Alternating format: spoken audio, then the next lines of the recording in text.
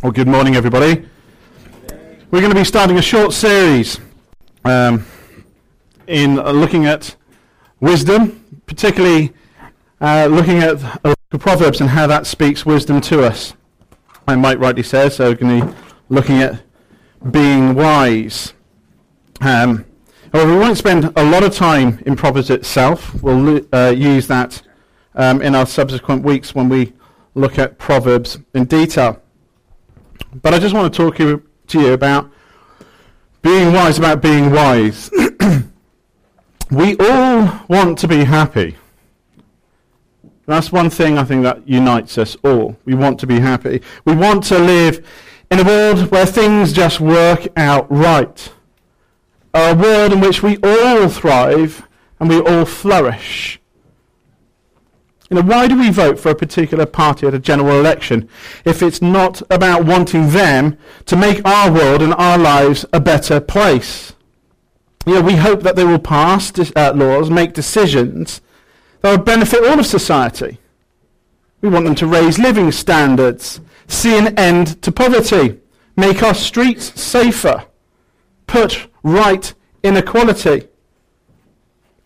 But don't we just end up in a cycle of voting in someone new because the last lot didn't do what they hoped for?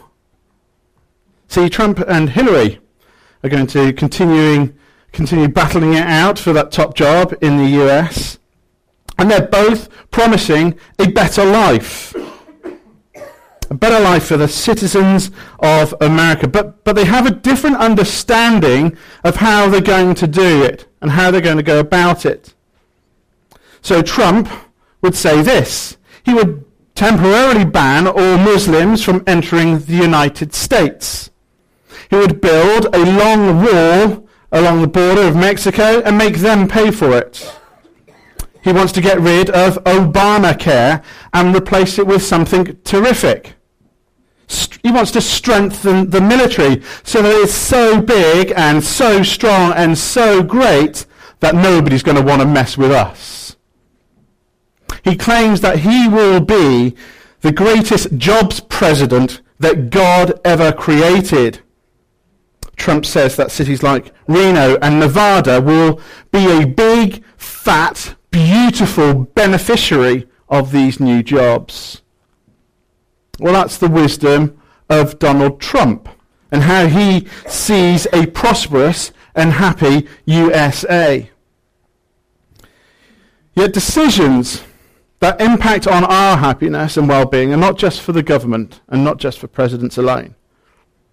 See, daily choices in our own lives, whether we're single, whether we have a family around us, whether we're unemployed, retired, or have a job, there are decisions we make and things that we choose to do that determines the likelihood of whether we'll live contented lives or not. See, a long while ago, my family looked up what the Chandler coat of arms is, and on that coat of arms are inscribed these words, Pax e Copia. Now, anybody who does a bit of Latin? Good. Well, I pronounced that right, and it means peace and plenty. And I like that. I like the idea of peace and plenty. Then, like the failures that we see on a national level, also happens on a personal level. We mess things up far too often, doing stuff that not only doesn't bring in the good life, but a lot of the time helps the opposite to happen. Why do I wind my kids up when I know how it will end? See, we all have our own ideas as to what we need to do to lead a fulfilled and happy life. Trump has his own. You have your own. But to look around us, in the news, in our homes, and in our individual lives, we see that we often don't get it right. See, the secret to a better life is not found in a formula. And it doesn't come from within, despite what Oprah Winfrey might tell you. It, in fact, comes from God. It is living with godly wisdom that will bring about that happy and contented life. Do you want to know what that actually looks like? Well, unfortunately, we don't have any contemporary examples to look at, but there is one in the Old Testament concerning Solomon, a king of Israel. So if you do have your Bibles, please turn with me to 1 Kings 10. It's on page 348 of the church Bibles. If you'd like a church Bible, just stick your hand up in the air.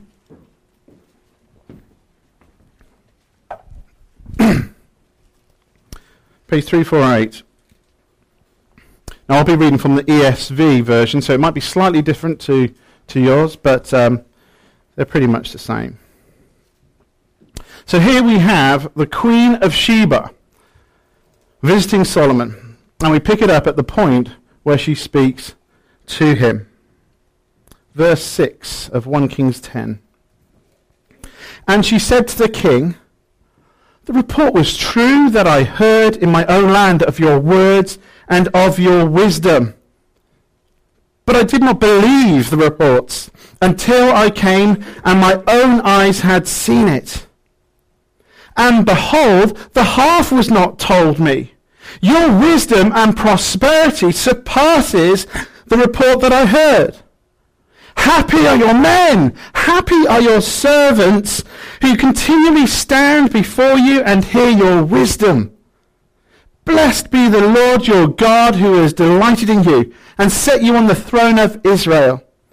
Because the Lord loved Israel forever, he has made you king that you may execute justice and righteousness." She is literally blown away by what she saw. Put yourself in the Sheba shoes. Imagine turning up, expecting to be disappointed because the reports just seemed too far-fetched, and then discovering not only was the report true, but they were far too conservative. She was totally stunned. It said that she had no breath left in her when she saw the prosperity and wisdom of his people. She exclaims, "Happy! Happy are your servants! Happy are your men!" It's not a surprise that that is the case. Who wouldn't be in a land like that? Doesn't it sound such a great place to be?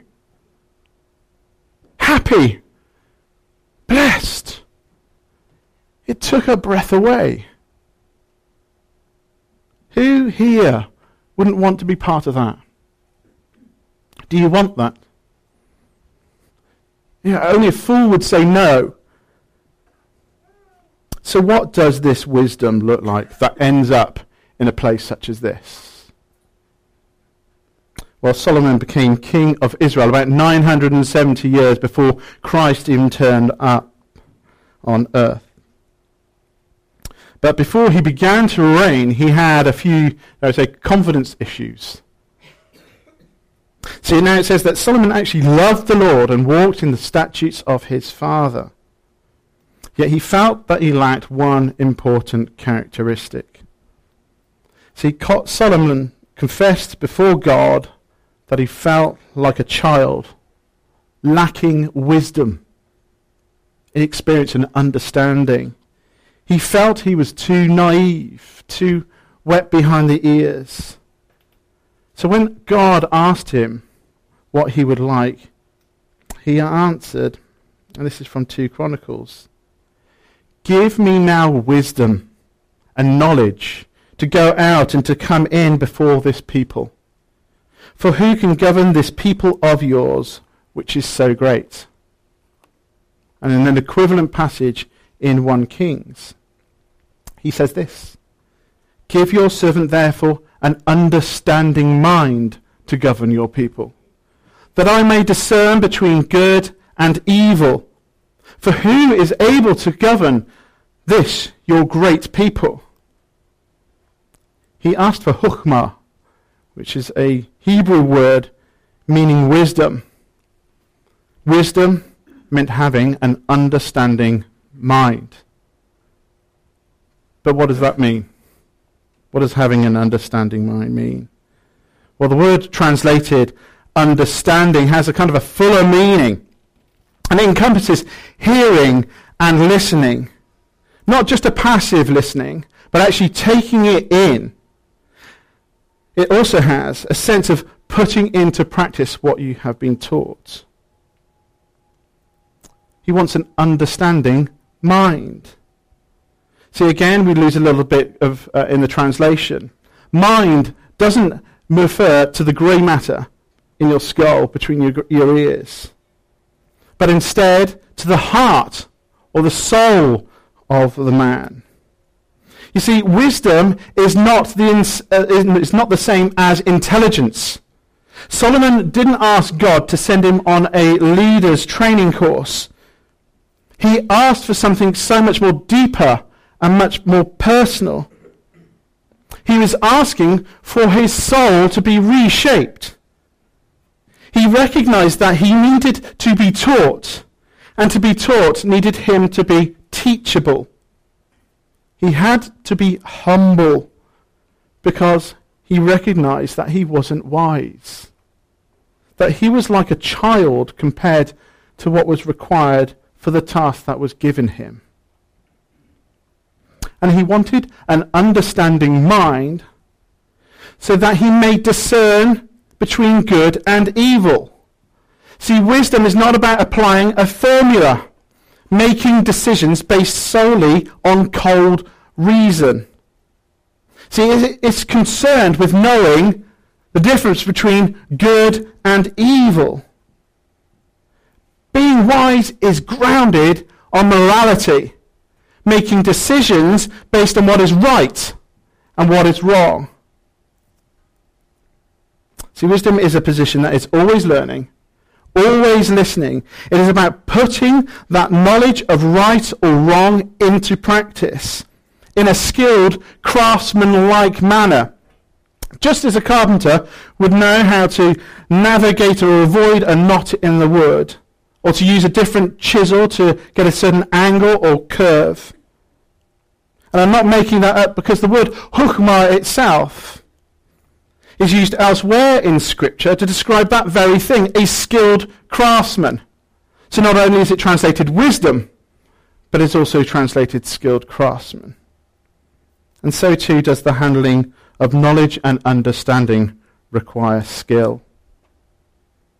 And we see Solomon expertly handling wisdom and understanding when two women were brought before him, both claiming that they were the mother of this one baby boy.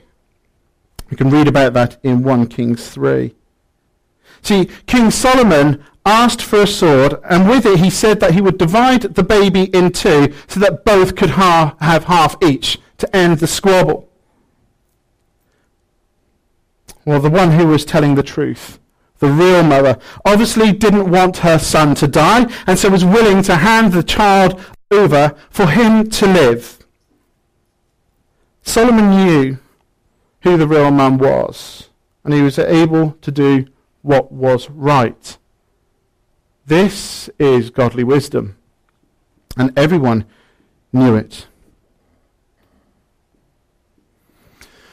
Having established a great kingdom, and that's probably an understatement, through the wisdom of God, Solomon knew it was of critical importance that for a kingdom like this to continue, he'd have to pass on what he had learnt.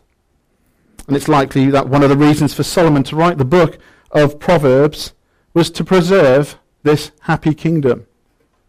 Wisdom was the key to justice, righteousness, and happiness. And this is what we see in the beginning of Proverbs. Before we get to the Proverbs, which start in earnest in chapter 10, we have in chapters 1 to 9, a father who is appealing to his son, a king to his prince, to hear his words and instructions. You see, you hear the father mostly speaking of the temptations and dangers of wandering away from God, warning him against things that would entice him. See, he appealed to his son in chapter 4. He said this: get wisdom, get insight. Do not forget, and do not turn away from the words of my mouth. Do not forsake her, and she will keep you. Love her, and she will guard you. He is pleading for his son to take this seriously. It is the most precious thing. And it's not only is it precious for his son, but it is precious for us as well. For in James, in his letter in the New Testament, says, if any of you lacks wisdom, let him ask God, who gives generously to all without reproach, and it will be given to him.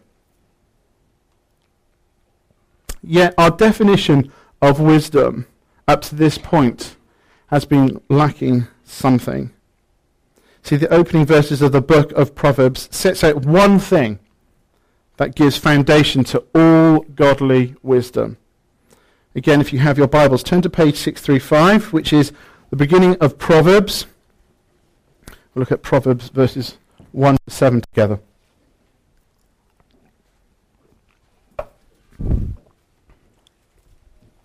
Proverbs 1, verse 1. The Proverbs of Solomon, son of David, king of Israel.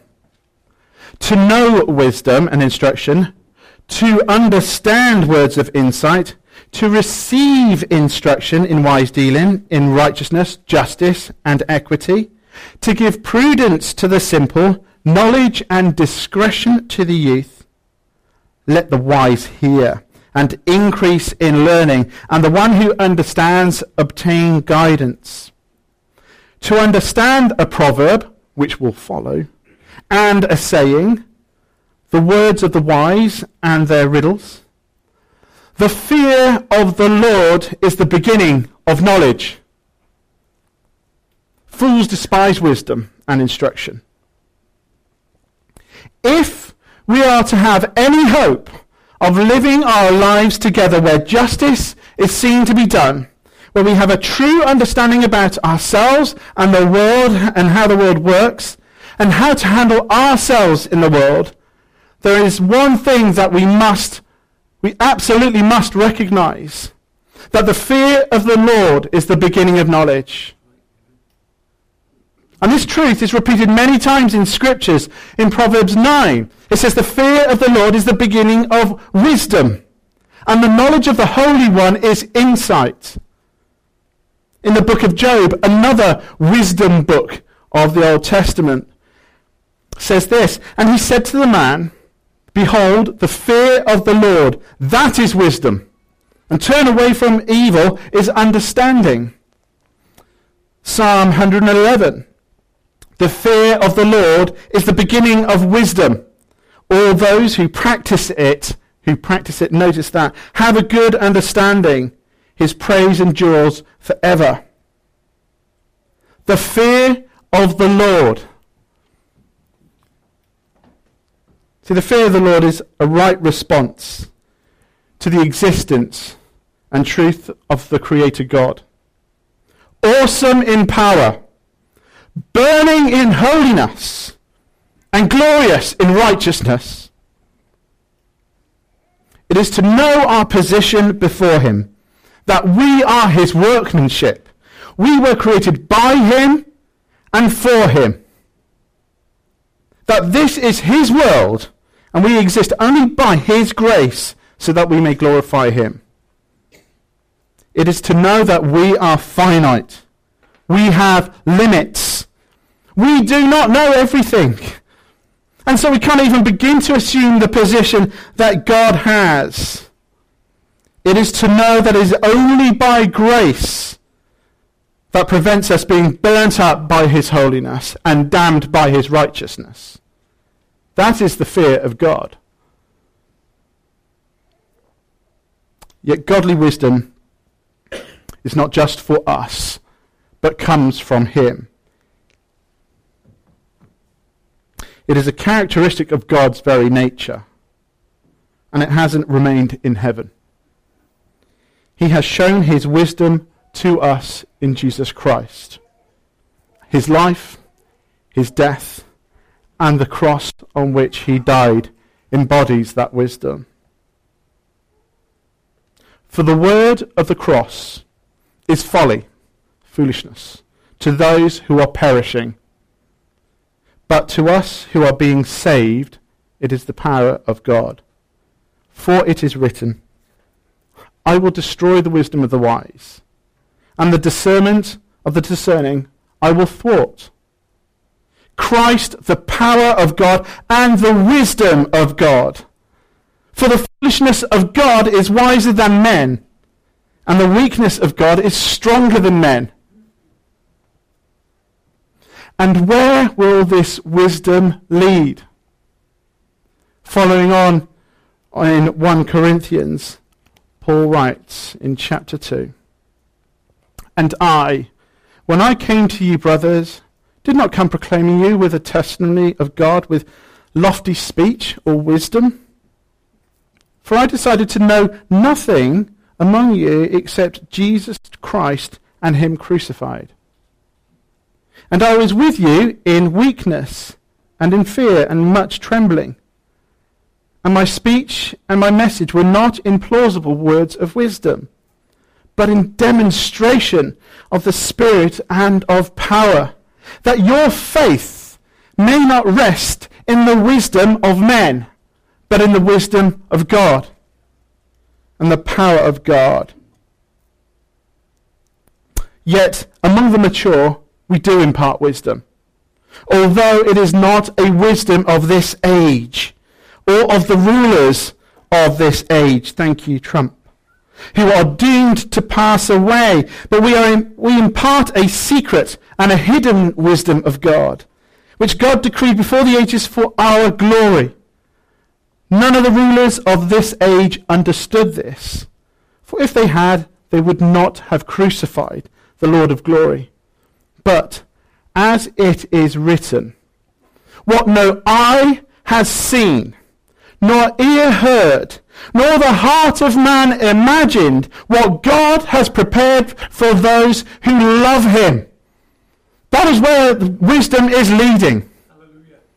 What no eye has seen, nor ear has heard, nor the heart of man has conceived. You can conceive what God has prepared for those who love him. Well, if you thought the description of Solomon's kingdom was impressive and appealing, then what will you think of the one who said of himself, the queen of the south, that is the queen of Sheba, will rise up at the judgment with this generation and condemn it. For she came from the ends of the earth to hear the wisdom of Solomon. And behold, something greater than Solomon is here. That is Jesus Christ.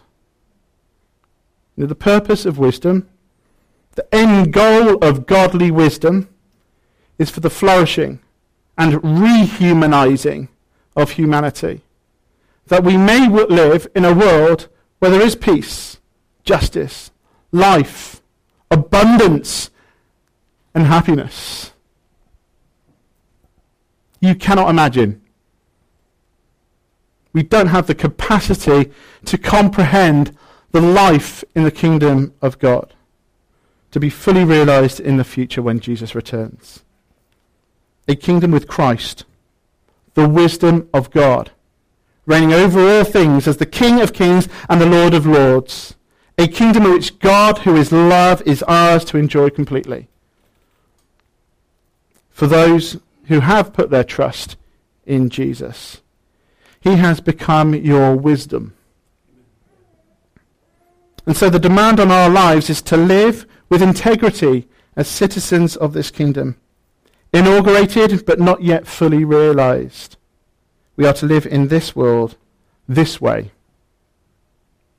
From Proverbs chapter 3, verse 5. Trust in the Lord with all your heart, and do not lean on your own understanding. In all your ways acknowledge him, and he will make straight your paths. Be wise not in your own eyes. Fear the Lord, and turn away from evil. It will be healing to your flesh, and refreshment to your bones. This should penetrate every part, every nook and every cranny, every situation and place, every conversation and act.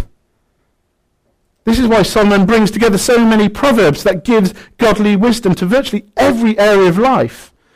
From marriages to work to friendships, drinking, parenting, anger, loaning, lending, borrowing. And we have been given Christ's spirit of wisdom to allow this to happen. God's spirit has been promised to all who believe. So we need to make ourselves available to him to bring light to the word and the wisdom to apply it. For those of you who haven't given your life to Jesus, you who do not fear the Lord, then perhaps today is the day in which you should seek knowledge of him.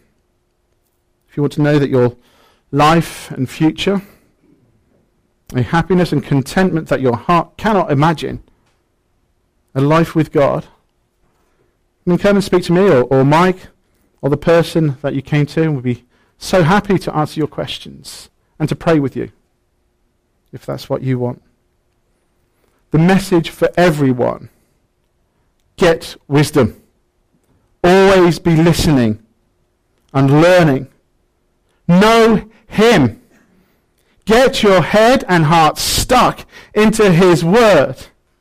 Live out that truth of God in Christ like a skilled craftsman in fear of the Lord. That is wisdom. Amen. Amen.